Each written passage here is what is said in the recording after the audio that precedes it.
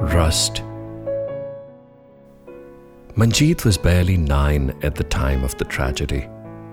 Ever since, he has measured the passage of time in layers of rust. He lost everything and more on that fateful night when the anti-Sikh riots of 1984 broke out in Delhi. He remembers very little from the happy yet brief childhood he spent in his father's garage near Chandni Chowk. Cars involved in accidents used to be dented and painted in the garage. Often, unsettled claims and lengthy insurance procedures would make it an indefinite wait before repairs began. Lying in a state of neglect, the very cars would rust away. Cats and birds would stake territorial claim over bonnets, boots, and glove compartments. They would settle in various parts of the rusting cars. Manjeet clearly remembers the brown shadow of rust encroaching upon the metal like vines creeping up neglected walls. Vines fill up crevices, whereas rust leaves deep voids, an impossible to fill emptiness. A vivid memory of bright colors flashes in front of Manjeet's eyes. He remembers the spray of car paint that would announce the change in fortune of a dented car. Manjeet would eagerly watch the car being readied for delivery, but his fondness for the color of rust remained constant.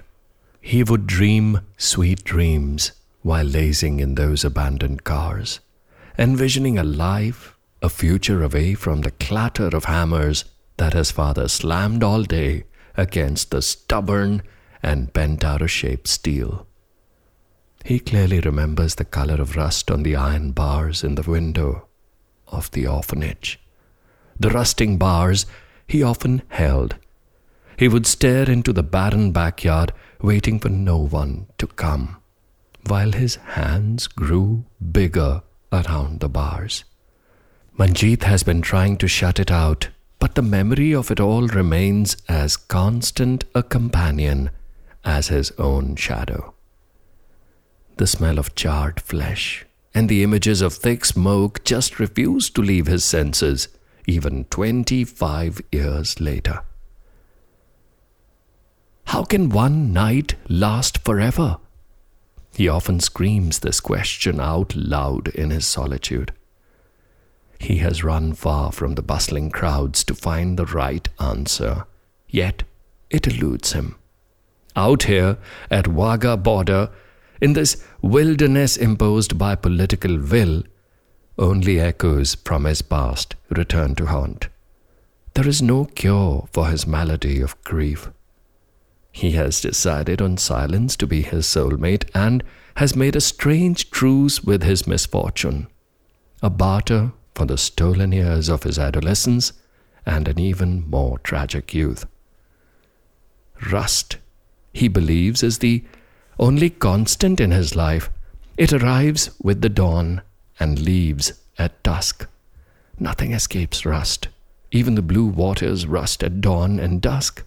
Rust is the only companion that lends an ear to his soliloquies.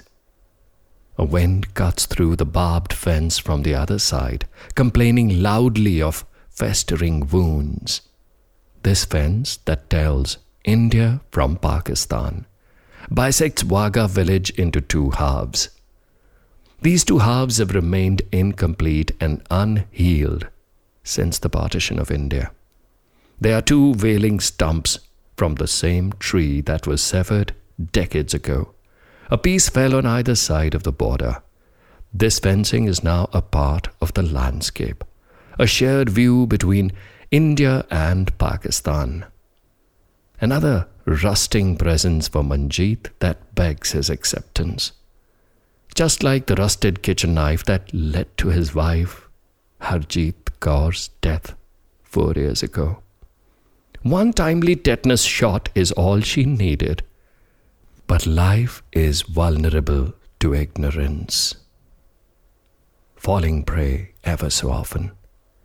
Manjeet is convinced that rust is his insufferable companion, It stays within sight, every day, everywhere.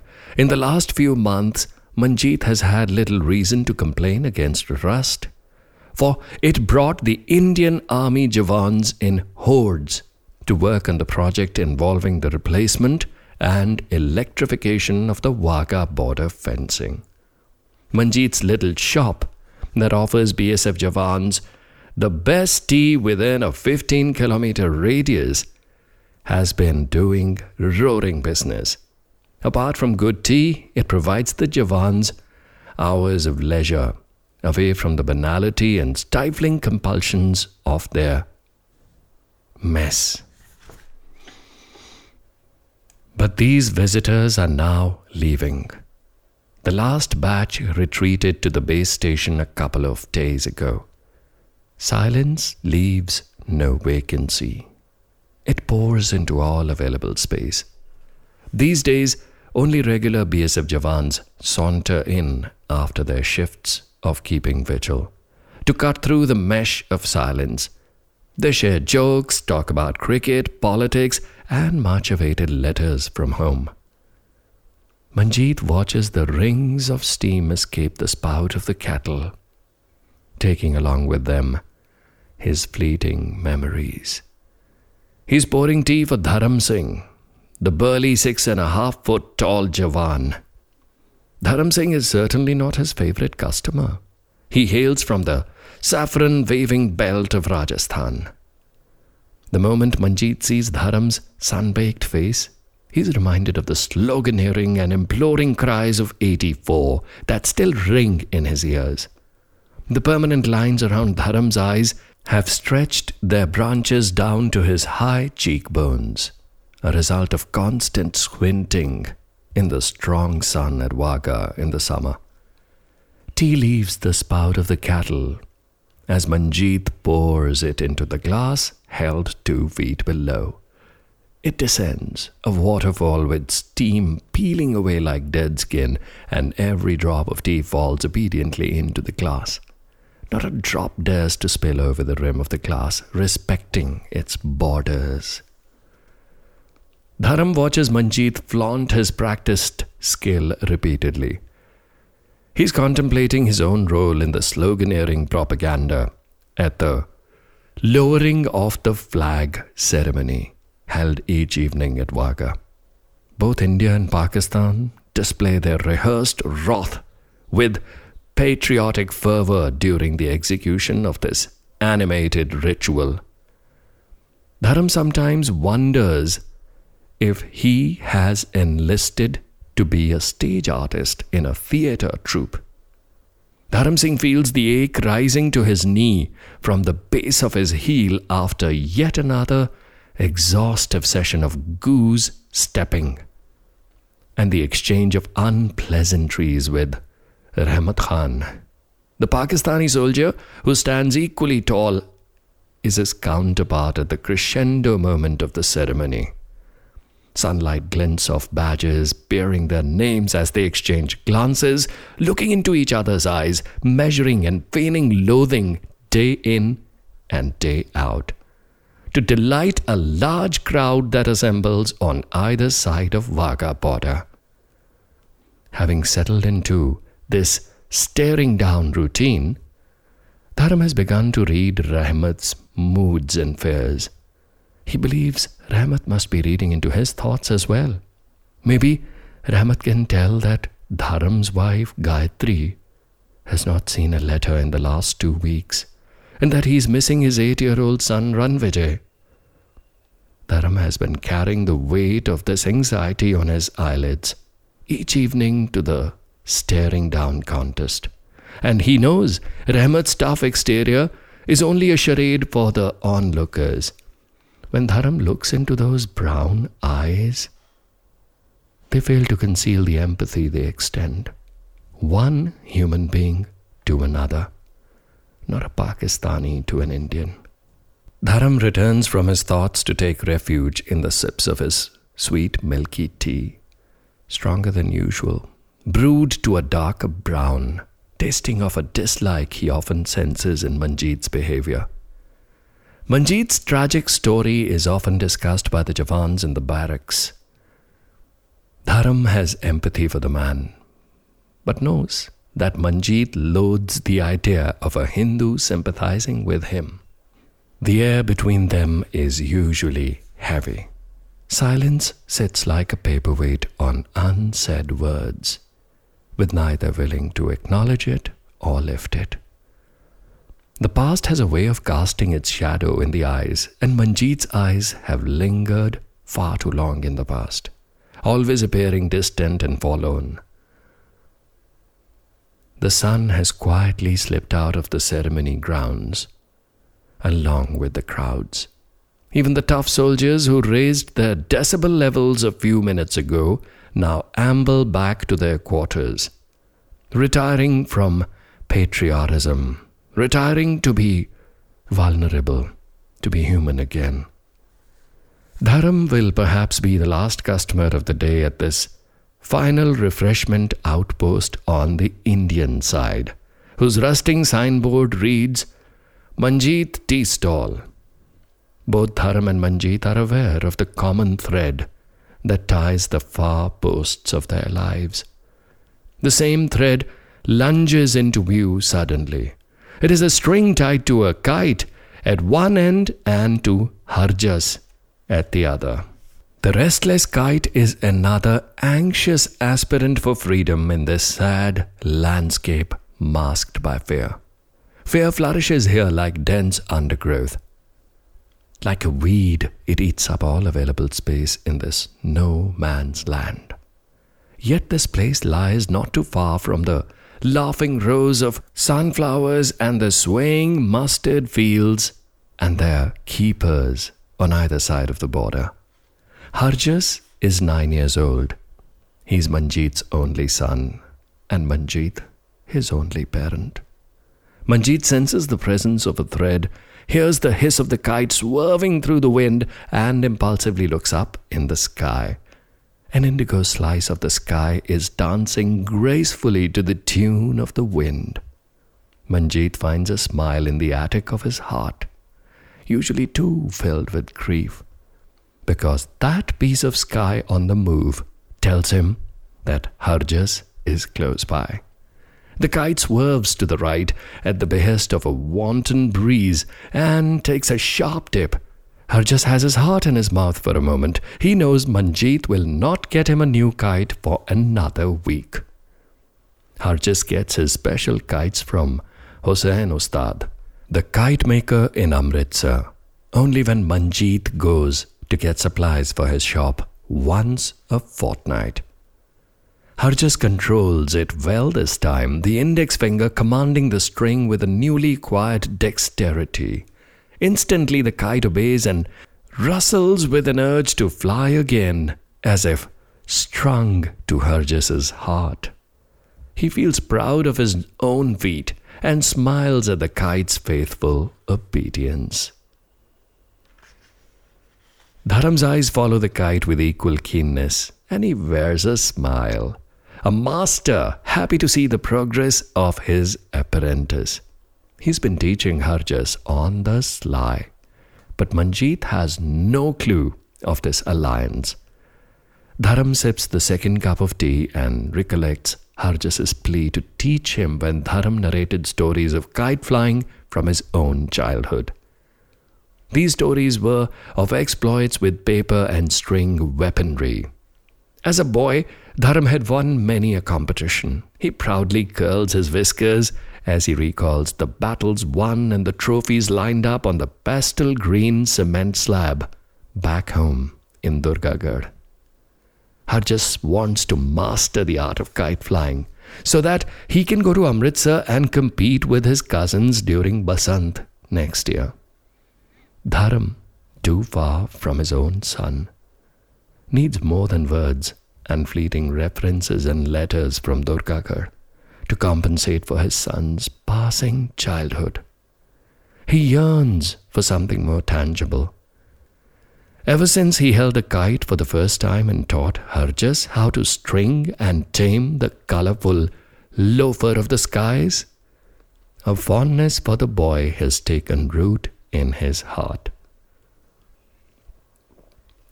Manjeet watches the kite dart in different directions in the sky. It obeys the restless winds that cradle it. His eyes scan the empty blue dome that stretches endlessly. No islands of clouds are adrift, not a bird in sight, dropping anchor in the deep blue ocean.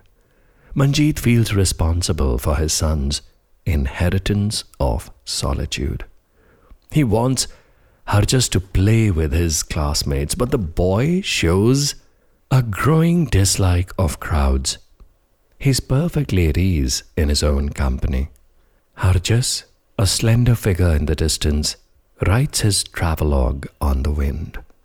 The kite dips again, this time to pay obeisance at the dargah of the unknown dancing dervish. It traces an arc and swerves back towards the sky, whispering a couplet in his praise in paper breaths. The caretaker fakir who sweeps the floor of the dargah smiles at Harjas. The unknown dancing dervish speaks through mysterious ways, grants his sohbat to the chosen souls, exclaims the fakir.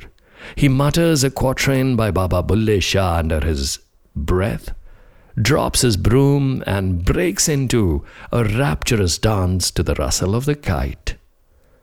Borders are strange places. Hate and suspicion might render the air unbreathable, yet love and faith filter in somehow. A mysterious God force fills the pitcher of silence, and passion spills over the brim of all the pining souls who dwell in the cursed silence here. Dharam Singh's eyes follow the kite's move, and he swells with pride to see his apprentice apply the moves he has taught him over the last few months.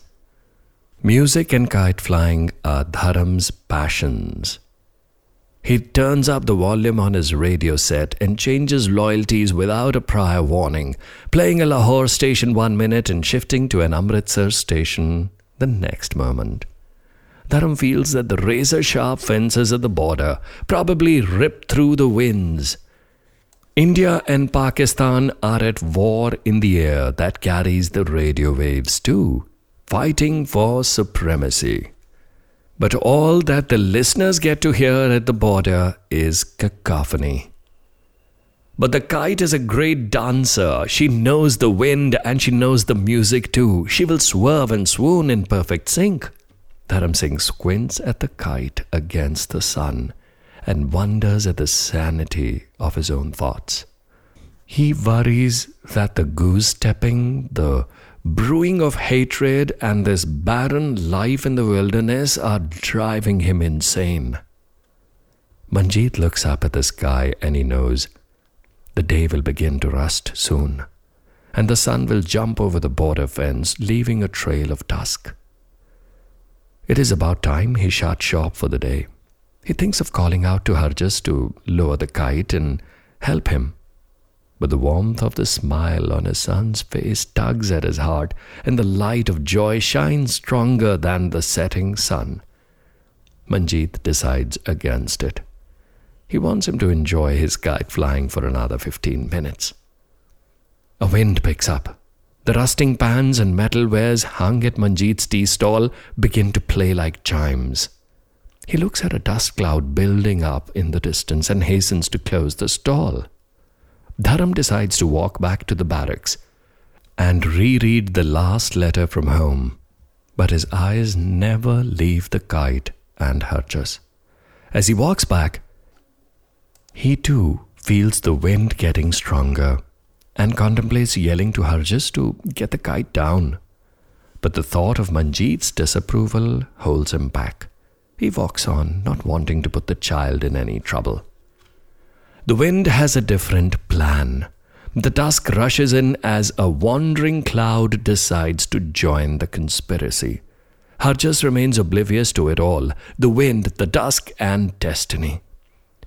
Winds can be cruel to little children. This one hurries to snatch a boy's precious kite and does it in one stroke. The string comes undone and Harjas looks on helplessly as the wind carries the kite far from him.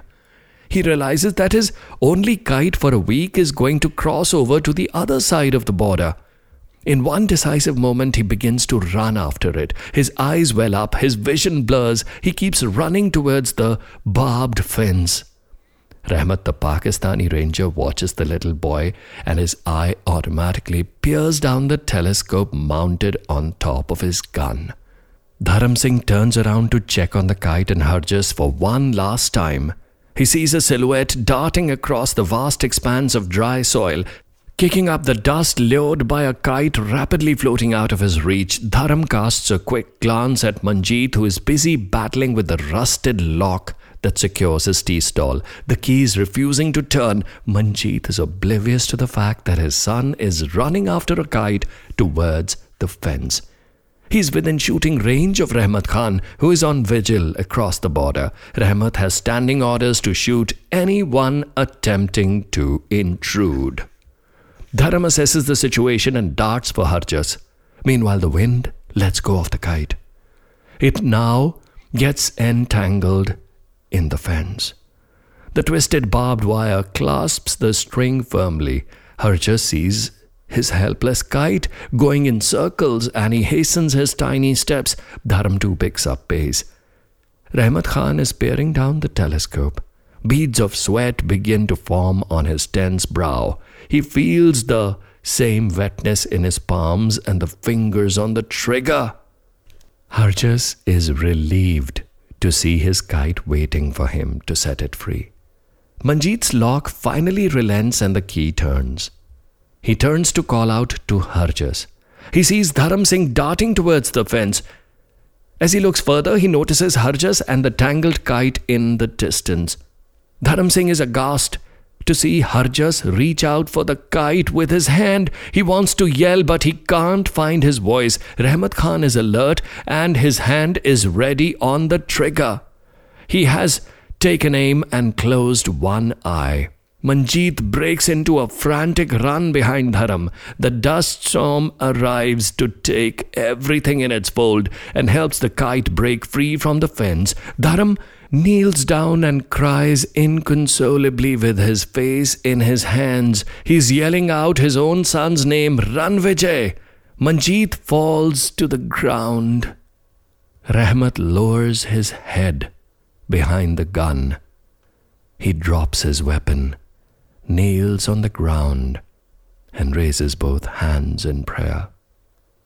Harjas lies electrocuted by the fence in Dharam's arms. A kite sails across the border while a dying sun paints the sky rust.